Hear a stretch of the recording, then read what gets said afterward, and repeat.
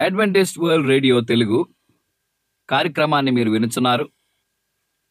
వీటి సమాచారం కొరకు సంప్రదించవలసిన సంఖ్య 1800833231 మరియు bible@awr.org కి ఈమెయిల్ మీరు చేయవచ్చు. ఇది Adventist World Radio Voice of Hope Telugu.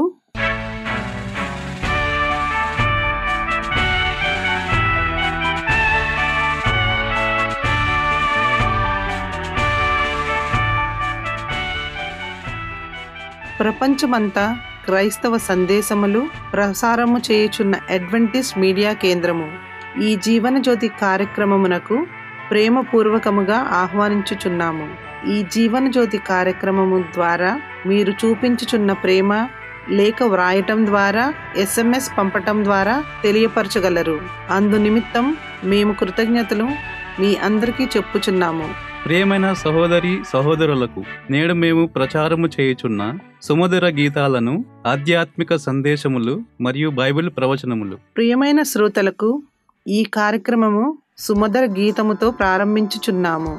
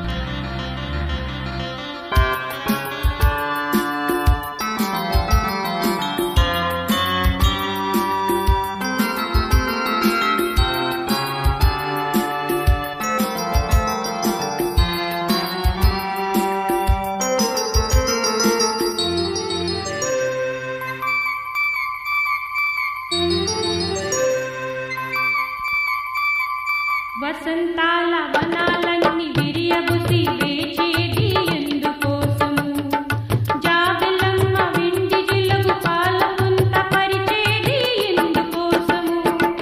వసంతాల వనాలన్నీ విరియబుసి వేచేది ఎందుకోసము, జాబిలమ్మ వెండి జిలుగు పాలపుంత పరిచేది ఎందుకోసము. మిణుకు మిణుకు తారలు స్వాతి వాన చినుకులు, మిణుకు మిణుకు తారలు స్వాతి వాన చినుకులు,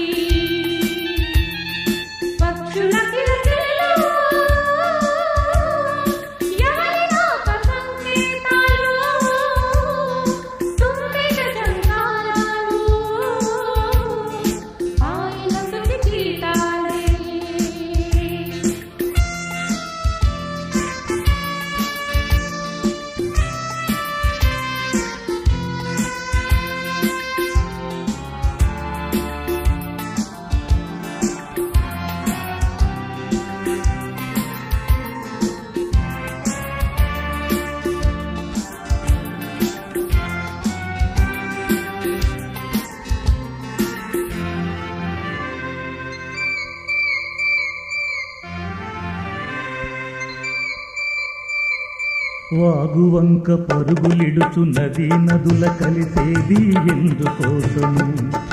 నదులన్నీ పొంగి పొరలి సాగరాన్ని చేరేది ఎందుకోసము? వాగువంక పరుగులిడుచు నది నదుల కలిసేది ఎందుకోసము? నదులన్నీ పొంగి పొరలి సాగరాన్ని చేరేది ఎందుకోసము?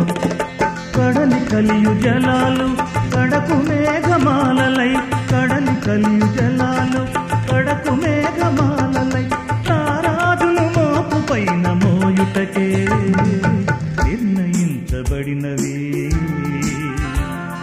నిరీక్షించుతున్నవి, నిర్ణయించబడినవి, నిరీక్షించుతున్నవి. పక్షుల కిలకిలలో ఎవరి రాక సంకేతాలు, తుమ్మెద జంకారాలు ఆయన స్తుతి గీతాలే. ఉషోదయపు కిరణాలు ఎవరి సుప్రభాతాలు, పూదోటల సౌరభాలు ఆ ప్రభుని సుగంధాలే, ఆ ప్రభుని సుగంధాలే, ఆ ప్రభుని సుగంధాలే, ఆ ప్రభుని సుగంధాలే. ఈ సమయమందు పాస్టర్ రిచర్డ్ జాన్ గారు వాక్యోపదేశం చేస్తారు. యుగయుగాల ఆకాంక్ష అనే నూతన గ్రంథాన్ని మనం ధ్యానించిన ఉన్నాం ఈ దినం నుంచి. దీనిలో సుమారు ఒక 200 పైగా ప్రసంగాలు మనకున్నాయి. ఇవన్నీ కూడా మనం ఈ యుగయుగాల ఆకాంక్ష యేసుక్రీస్తు ప్రభు ఆయన పరిచర్య, ఆయన సేవ నిమిత్తం ఉన్న ఈ ప్రసంగాలన్నీ కూడా మనం ఒకటి తర్వాత ఒకటి ధ్యానించుకుంటూ ఉన్నాం. మొదటిగా ఈ అంశం ఏంటంటే దేవుడు మనకు తోడు అనే అంశాన్ని మనం ధ్యానించుని ఉన్నాం. ప్రార్థన చేసుకుందాం. మమ్మల్ని మికిలిగా ప్రేమించిన మా ఘనమైన యెహోవా తండ్రి, నీ శ్రేష్టమైన పరిశుద్ధ నామమునకు స్తుతులు స్తోత్రాలు చెల్లిస్తున్నాం ప్రభువా. నీ కృపతో మీరు మమ్మల్ని బలపరిచిన విధానం బట్టి నీకు వందనాలు చెల్లిస్తూ ఈ యుగయుగాల ఆకాంక్ష డిజైర్ ఆఫ్ ఏజెస్ అనే గ్రంథంలో ఈ పాఠాలు మా యొక్క ఆత్మీయ జీవితంలో ఎంతో పెంపుదల మాకు మీరు దయచేయమని, నీ స్ఫూర్తితో ప్రభువా నీ యొక్క సేవలో మీ అందరూ కూడా నిమగ్నమై మీ యొక్క సేవ పరిచర్య యొక్క ఆశీర్వాదాలు మేము కూడా నేర్చుకుని మా యొక్క సేవ మా యొక్క పరిచర్య కూడా ఆశీర్వాదకరంలాగా మీరు మాకు సహాయం దయచేయమని యేసుక్రీస్తు నామమున మేము ప్రార్థన చేసినాం తండ్రి, ఆమేన్. దేవుడు మనకు తోడు అనే ఈ అంశంలో యేసుక్రీస్తు ప్రభు మనకి తోడై ఉన్నారని గొప్ప వరాన్ని ఇక్కడ ఎలెన్ వైటమ్ గారి యొక్క గ్రంథంలో మనకి చెప్తున్నారు. ఆయనకు ఇమ్మాలయ అని పేరు పెట్టెదరు, దేవుడు మనకు తోడు అని దాని అర్థం. దేవుడే తన మహిమను గూర్చిన జ్ఞానము క్రీస్తు యేసునందు వెల్లడి చేశాడు. ఆనాది కాలం నుండి యేసుక్రీస్తు ప్రభు తండ్రితో ఒకడే ఉన్నారు. ఆయన దేవుని స్వరూపి. గొప్పతనంలోనూ గౌరవంలోనూ ఆయన తండ్రితో సమానుడు. ఆయనే తండ్రి మహిమ ప్రకాశత. ఈ మహిమ ప్రదర్శించటకే ఆయన మన లోకానికి వచ్చారు. దేవుడిగా మనతో ఉండటానికి వచ్చాడు. అందుచేత ఆయనకు ఇమ్మానుయేలు అని పేరు పెట్టెదరు అని ఆయనను గూర్చి ప్రవచనం చెబుతోంది. మనతో నివసించడానికి రావటం చేత యేసు మానవులకు దేవదూతలకు దేవుని బయలుపరిచి ఉన్నాడు. క్రీస్తు దేవుని వాక్యం, క్రీస్తు దేవుని తలంపులకు స్వరం. తన శిష్యుల కోసం చేసిన ప్రార్థనలో ఇలా అన్నాడు, నీవు నన్ను ఎలాంటి ప్రేమతో ప్రేమించావో ఆ ప్రేమ వారిలో ఉండేందుకు కనికరము, దయ, దీర్ఘశాంతము, విస్తారమైన కృపా సత్యములు గల నీ నామమును వారికి తెలియజేసి తిని. ఈ ప్రత్యక్షత కేవలం తన ఇహలోక ప్రజల కోసం ఇచ్చింది కాదు. మన ఈ చిన్న లోకం విశ్వాసానికి పాఠ్యం పుస్తకం. దేవుని అద్భుతమైన కృపా ఉద్దేశం అనగా విమోచన ప్రేమ మర్మం. దేవదూతలు పరిశీలించడానికి ఆకాంక్షించే అంశం. అది వారు అనంతకాలమంతా అధ్యయనం చేసే అంశం. కాగా పాపంలో పడకుండా ఉన్న ప్రజలు క్రీస్తు శిలువలో తమ విజ్ఞాన శాస్త్రాన్ని, తమ కీర్తనను కనుగొంటారు. క్రీస్తు ముఖంలో ప్రకాశించే ప్రభావం ఆత్మర్పణ చేసే ప్రేమ తాలూకా మహిమ. కల్వరి వెలుగులో ఆత్మ నిరాసన ప్రేమ సూత్రమే ఇహ పరలోకాల నియమాన్ని మరి స్వజ్ప్రయోజనం అని ఇక్కడ మనం చూస్తున్నాం. ప్రేమకు నిలయం దేవుని హృదయమని, సాత్వికుడు నిరబారుడైన ఆ ప్రభువులో ఏ మానవుడు సమీపించలేని వెలుగులో నివసించే దేవుని ప్రవర్తన ప్రదర్శత మైందని గ్రహిస్తారు. ఆదిలో సృష్టి కాలాలన్నిటిలో దేవుడు బహిర్గతమయ్యాడు. ఆకాశ విశాలాన్ని చేసిన భూమికి పునాదులు వేసింది క్రీస్తే. అంతరిక్షంలో లోకాన్ని నిలిపి ఉంచింది భూమిపై కనిపించే పుష్పలించిన రూపుదిద్దిన ఆయన హస్తమే. కీర్తన గ్రంథం 65 అధ్యాయము 6 మరియు 95 అధ్యాయం 5 వచనంలో తన శక్తి చేత పర్వతములను స్థిరపరిచి ఉన్నాడు ఆయన. సముద్రము ఆయనది, ఆయన దాన్ని కలిగజేశాను. ఇక్కడ భూమిని, ప్రకృతిని సొగసులతో, గాలిని పక్షుల పాటలతోనూ నింపేది ఆయనే. భూమిపైన, గాలిలోనూ, ఆకాశంలోనూ ఉన్నవాటిపైన ఆయన తండ్రి ప్రేమ మరి సందేశాన్ని రాశాడు. దేవుని పరిపూర్ణ సృష్టిని పాపం పాడు చేసింది. అయినా ఆయన చేతి రాత చెరిగిపోకుండా నిలిచి ఉండిపోయింది. ఇప్పుడు సైతం సృజింపబడ్డ సమస్తం దేవుని ఔన్నత్య మహిమను చాటుతుంది. స్వార్థ హృదయం ఒకటి తప్ప తన కోసం తాను నివసించేది సృష్టిలో ఏది లేదు. గాలిలో ఎగిరే ప్రతి పక్షి, నేలపై సంచరించే ప్రతి జంతువు ఇంకో ప్రాణికి సేవ చేస్తూ ఉంటుంది. ప్రతి చెట్టు, ప్రతి పొద ప్రాణ వాసర మూల పదార్థాన్ని దారబోస్తుంది. ఆది లేకుండా మనిషి కానీ జంతువు కానీ జీవించటం అసాధ్యం. ఇక జంతువు, చెట్టు, పొద, ఆకు బతకడానికి మనుష్యుడు, జంతువు తమ తమ విధుల నిర్వహించడం జరుగుతుంది. పువ్వులు సువాసన విరజిమ్ముతాయి. లోకాన్ని ఆనందింప చేయడానికి తమ అందాన్ని ఆవిష్కరిస్తాయి. సూర్యుడు తన వెలుగును ప్రసరించే వేలాది లోకాల్ని ఆనందింపజేశాడు. మన శైలికు, ఊటులకు నీలమైన మహాసముద్రం ప్రతి దేశం నుంచి ప్రవహించే ఏరుల్ని స్వీకరిస్తుంది. సముద్రం నుంచి పైకి పోగు మంచు భూమిని తడపటానికి వర్షధారలుగా పడుతుంది. అది మొక్కలు మొలిచి మొగ్గలు తోటగాటానికి దోహదపడుతుంది. దేవదూతలు ఇవ్వటం ద్వారానే ఆనందాన్ని పొందుతారు. పడిపోయిన ఆత్మల పట్ల ప్రేమ, శ్రద్ధ, శక్తులు ప్రతినిత్యం కనుపరుస్తూ ఆనందిస్తారు. పరలోక నివాసులు మానవుల్ని ప్రేమిస్తారు. చీకటి మయమైన ఈ లోకాన్ని పరలోకం నుంచి వెలుగును తెస్తారు. నశించిన వారిని క్రీస్తుతో సహవాసం చేయడానికి వారు సున్నితంగా, సహనంతో మానవుల స్వభావాలపై పనిచేస్తారు. ఈ సహవాసం వారే అవగాహన చేసుకోలేనంత సన్నిహిత సహవాసం అవుతుంది.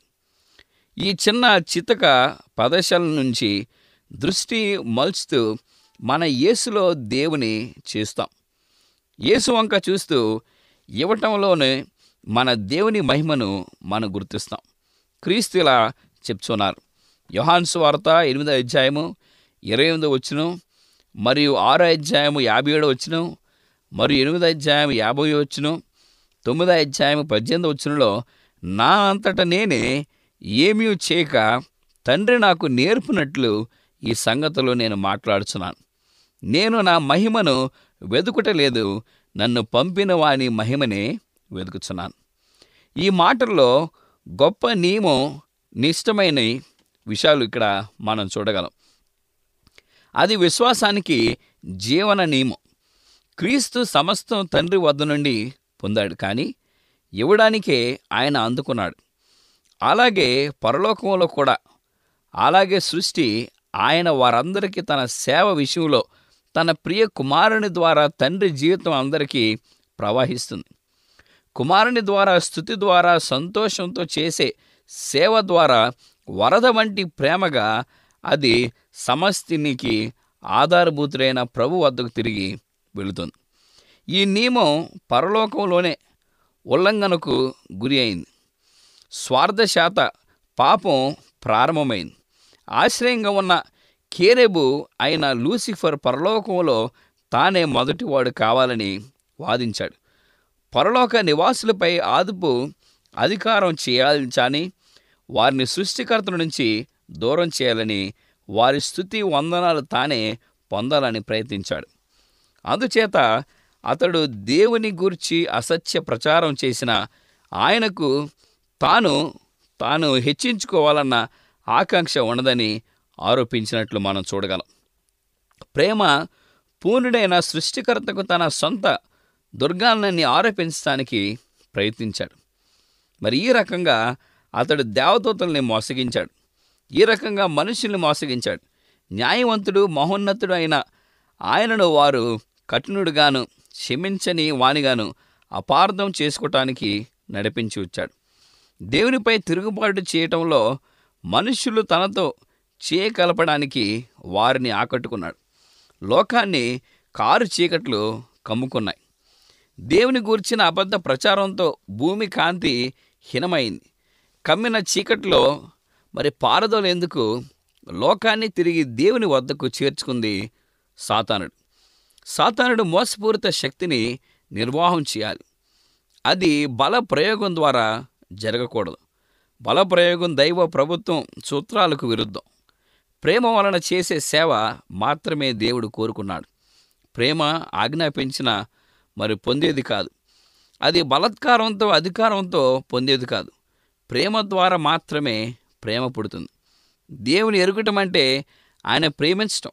సాతాను ప్రవర్తనకు భిన్నమైన దేవుని ప్రవర్తనను ప్రదర్శించటం. ఈ పనిని విశ్వమంతటిలోనూ ఒకడు మాత్రము మరి చేయగలడు. దేవుని ప్రేమ ఎత్తును, లోతును ఎరిగినవాడు మాత్రము చేయగలుగుతున్నాడు. లోకం చీకటి రాత్రిపై మలాకి రాసిన మరి గ్రంథంలో 4:2 ఆరోగ్యము కలుగుజేయు రెక్కలతో నిత్యసూర్యుడు ఉదయించినట్లు మనలను దేవుడు తన యొక్క ఆరోగ్యంతో నడిపించనే ఉన్నాడు. మన విమోచన ప్రణాళిక తర్వాత పరిణామం ఈ విధంగా కాదు. ఆదాము పతనం తర్వాత ఏర్పాటైన ప్రణాళిక కాదు. అది అనాది నుండి రహస్యముగా ఉంచబడి ఇప్పుడు ప్రత్యక్షపరచబడిన రహస్యం. ఇది ఎక్కడుంది వాక్యం? రోమిలు రాసిన పత్రిక 16:25 ఈ మాటలు చెప్పబడ్డాయి. మరి అనాదిగా దైవ సింహాసానికి పునాది అయిన సూత్రాలు ప్రచురణ సాతాను వల్ల భ్రష్టత చోటు చేసుకుంటుందని, ఆ భ్రష్ట శక్తి వంచన వల్ల మానవుడు పడిపోతాడని దేవునికి, క్రీస్తుకు ఆది నుంచి తెలుసు. పాపం ఉనికి దేవుని సంకల్పం కాదు, కానీ పాపం చోటు చేసుకుంటుందని దేవునికి ముందే తెలుసు. ఆ భయంకర అత్యవసర పరిస్థితిని ఎదుర్కోవటానికి దేవుడు ప్రణాళికను ఏర్పాటు చేశాడు. లోకం పట్ల తనకున్న మహాత్తర ప్రేమ బట్టి తన కుమారునిపై మరి విశ్వాసముంచి ప్రతి వాడును నశింపక నిత్యజీవం పొందినట్లు తన ఏకైక కుమారుని ఇవ్వటానికి దేవుడు అంగీకరించాడని యోహాను సువార్త 3:16 స్పష్టంగా దేవుడు మనకు చెప్పాడు. తర్వాత మహోన్నతును నన్ను సమానునిగా చేసినందుకు అని లూసిఫరు భావించాడు. యెషయా గ్రంథం 14:13-14 మహోన్నతునితో అనగా దేవునితో సమానునిగా మరి అవటానికి ఇక్కడ లూసిఫర్ ప్రయత్నించినట్లు ఇక్కడ మనము చూడగలం. కానీ క్రీస్తు దేవునితో సమానముగా ఉండట విడిచిపెట్టకూడదని భాగ్యమని యోచించుకొనలేదు. కానీ మనుష్యుల పోలికగా పుట్టి దాసుని స్వరూపమును ధరించుకుని తన్ను తాను రుక్తినిగా చేసుకుని ఉన్నాడు. ఇది ఎక్కడ చూడగలం అంటే ఫిలిప్పీయులకు రాసిన పత్రిక 6:7 ఇది స్వచ్ఛంద సమర్పణ. క్రీస్తు తండ్రి పక్కనే ఉండిపోయేవాడు. పరలోక మహిమను, దేవదూతల శ్రద్ధాంజలిని విడిచి మరి పెట్టుకునేవాడు కాడు. కానీ అధికారం దండాన్ని తిరిగి తండ్రి చేతికి ఇవ్వడానికి సింహాసనం నుంచి దిగిపోవటానికి ఆయన నిర్ధాకరించాడు. చీకట్లో ఉన్న వారికి వెలుగు, నశిస్తున్న వారికి జీవనాన్ని ఇవ్వటానికి ఆయన ఈ తీర్మానం చేసుకున్నాడు. దాదాపు 2000 సంవత్సరాల కిందట పరలోకంలో దేవుని సింహాసనం నుంచి ఓ మర్మ గర్భవతి మరి ఆ గర్భితమైన స్వరం వినిపించింది. ఏమని వినిపించింది? ఇదిగో నేను వచ్చి ఉన్నాను, బలియు అర్పణయు నీవు కోరలేదు గాని నాకొక శరీరమును అమర్చితివి, నీ చిత్తం నెరవేర్చుటకు ఇదిగో నేను వచ్చి ఉన్నానని హెబ్రీయులకు రాసిన పత్రిక 10వ అధ్యాయము 5 నుంచి 7 వచనాలు మనం చదువుకొనవచ్చు. ఇక్కడ యుగ యుగాలుగా దాగి ఉన్న ఉద్దేశం నెరవేర్పు ఈ మాటల్లో ప్రకట అయి ఉన్నాయి. నాకొక శరీరమును అర్పించితివి అంటున్నాడు. లోకంలో ఉనికిలోకి రాక ముందు తండ్రితో పాటు తనకున్న మహిమతో ఆయన మరి కనపడినట్లు ఆయన సన్నిధి కాంతిని మనం తట్టుకునే వాళ్ళం కాము. మనం ఆ మహిమను చూసి నాశనము కాకుండా కోసం దాన్ని ఆయన మరి కంపించి ఉన్నాడని దేవుని యొక్క వాక్యాన్ని మనం ధ్యానించవచ్చు. ఆయన దైవత్వం, మానవత్వం ముసుగు కింద కంటికి కనిపించని మహిమ కనిపించే మన వాకృతి కింద దాగి ఉంది. ఈ సంకల్పం ఛాయలు, గుర్తులు రూపంలో వ్యక్తమవుతున్నాయి. క్రీస్తు మోషేకి ఏ మండుతున్న పొదలో కనిపించాడో ఆ పొద దేవుణ్ణి సూచిస్తుంది. దేవుని సూచించేందుకు ఎంపికైన ఆ చిహ్నం సామాన్యమైన పొద కాదు.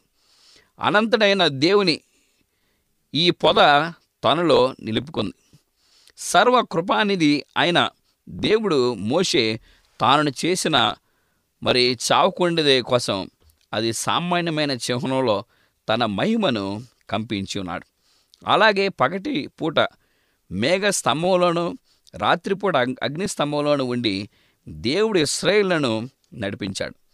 తన చిత్తాన్ని మనుషులకి తెలియపరిచి తన కృపను వారికి అందించాడు. మానవుల దుర్బలి దృష్టి చూడగలిగేందుకు దేవుని మహిమ ప్రకాశిత ఆయన ఔన్నత్యం నియంత్రణము చేయబడుతున్నాయి. కనుక క్రీస్తు మన దీన శరీరం ధరించి మనుష్యుల పోలికలో ఆయన మనతో ఉండి ఉన్నాడు. ఇది ఎక్కడ రాయబడింది? ఫిలిప్పీయులకు రాసిన పత్రిక 3వ అధ్యాయం 21వ వచనంలో ఈ మాటను మనం చూడవచ్చు. లోకంలోనికి రావాల్సి ఉన్నాడు. ఆయనను ఆశించడానికి లోకం దృష్టికి ఆయనలో స్వరూపం లేదు. ఆయన మరి నవరతారి ఆయన దేవుడై ఉన్నాడు. మరి ఇహలోక వెలుగు ఆయన మహిమకు ముసుగు కింద ఉంది. దుఃఖానికి, శోధనకి సూత్రాలుగా ఇక్కడ ఉన్నట్లు మనం చూడగలం.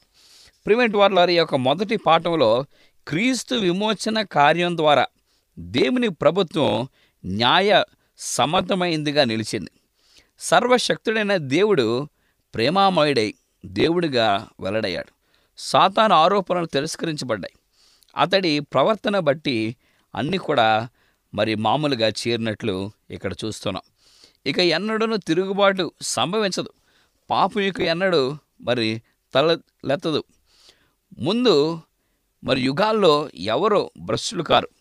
ప్రేమ చేసిన త్యాగం వల్ల భూలోక పరలోక నివాసులందరూ వీడని అనుబంధంతో సృష్టికర్తతో ఏకమై జీవిస్తున్నారు. ఇక్కడ రక్షణ కర్తవ్యం మరి సమాప్తం అవుతుంది. పాపం వృద్ధి చెందింది. చోటు దేవుని మరి కృపారణంతో వృద్ధి చెందుతుంది. తనది అని సాతాను చెబుతున్న ఈ భూమి విముక్తి పొందటమే కాదు, ఉన్నత స్థితికి చేరనుంది. పాపం పర్యవసానంగా అద్భుతమైన సృష్టి అంతటిలోనూ నల్లటి మచ్చగా ఉన్న మన చిన్న లోకం దైవ సృష్టిలోని ఇతర లోకాల కన్నా ఎక్కువ ఘనతను పొందబోతుంది. దైవకుమారుడు మరి మానవుడిగా నివసించమై ఉన్నాడని ఆ ఒక్కడే అని మనం చూడవచ్చు. ఆ మహిమరాజు నివసించి శ్రమలు పొంది మరణించింది ఇక్కడే. ఆయన సమస్తాన్ని నూతన పరిచినప్పుడు దేవుని నివాసం మనుషులతో ఇక్కడే ఉంటుంది. ఆయన వారితో కాపురముండును, వారాయన ప్రజలై ఉందురు. దేవుడు తాను వారి దేవుడి ఉండి వారికి తోడై ఉండెను. విమోచన పొందిన జనులు అనంత యుగాల పొడవున ప్రభు మహిమలో నడుస్తారు. వరణ కందని వారం ఆయన ఇమ్మానుయేలు, దేవుడు మనకు తోడు నిమిత్తం వారు ప్రభుతో మనం కొనిపోబడతామని ఈ మొదటి పాఠంలో చూస్తున్నాం. ప్రేమేంటి వాళ్ళరా, మరి దేవుడు మనకు తోడుగా ఉన్నాడు, ఇమ్మానుయేలు మనకు తోడుగా ఉన్నాడు, సమస్తం మనతో ఉన్నదని మనం ఎప్పుడైతే మనం నమ్మి దేవునందు విశ్వసించి ఆయన ప్రియబిడ్డలుగా మనం జీవిస్తామో, ఆయన అత్యుత్తమైన ప్రాముఖ్యమైన ఆ మేలులు ఆశీర్వాదాలు మనపై కృమ్మరించడానికి మరి దేవుడు మనతో ఇప్పుడు సిద్ధంగా ఉన్నాడు. ప్రియమైన వారలారా, మీ యొక్క నమ్మకం కూడా ఈ యొక్క మాటల్ని ఉద్దేశించి మీ యొక్క విశ్వాసాన్ని మీరు బలపడినప్పుడు దేవుడు మనకి ఎల్లవెల్ల కూడా తోడుగా ఉంటున్నాడు. ఆయన ఎలా తోడుకుంటున్నాడంటే, ఆయన పరిశుద్ధ దేవతలను మన గృహం చుట్టూ ఒక కంచిగా ఉంచి మనల్ని భద్రపరుస్తున్నాడు ప్రతిదినం. ఈరోజు మనం జీవిస్తున్నామంటే, ఈరోజు మనం ఆరోగ్యంతో వర్ధిల్చున్నామంటే, ఈరోజు సంతోష ఆనందాలతో మనందరూ కూడా సుఖంగా జీవిస్తున్నామంటే ఇవన్నీ దేవుడు మనకిచ్చిన ఆశీర్వాదం. మరి ప్రియమైన వాళ్ళారా, మనం మన యొక్క జీవితంలో ఏది జరిగినప్పటికీ దేవుని యొక్క ఉద్దేశమే సఫలం అవ్వాలి అనే ఉద్దేశం మనకు ఉండటానికి దేవుడు మనకు సహాయం చేస్తాడు.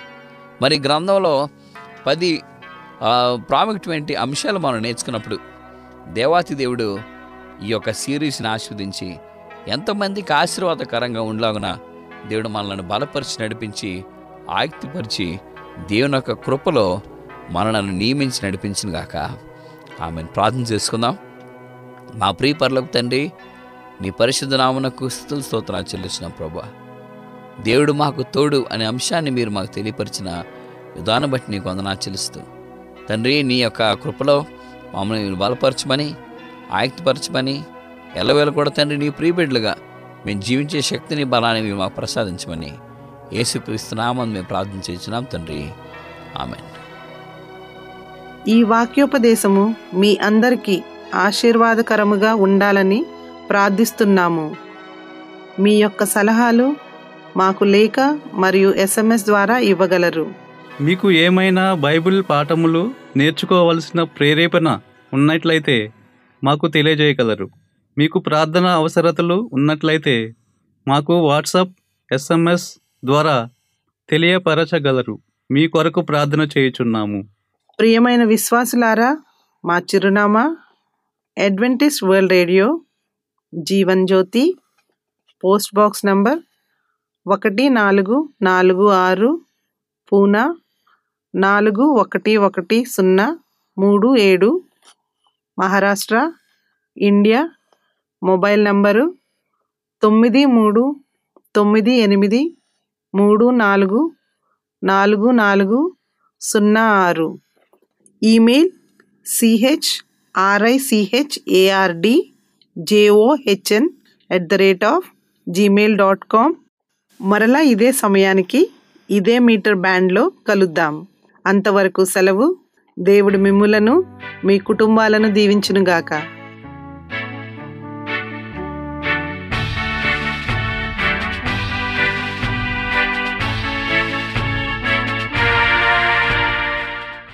అడ్వెంటిస్ట్ వరల్డ్ రేడియో తెలుగు కార్యక్రమాన్ని మీరు వినుచున్నారు. వీటి సమాచారం కొరకు సంప్రదించవలసిన సంఖ్య 1800833231 మరియు bible@awr.org కి ఈమెయిల్ మీరు చేయవచ్చు.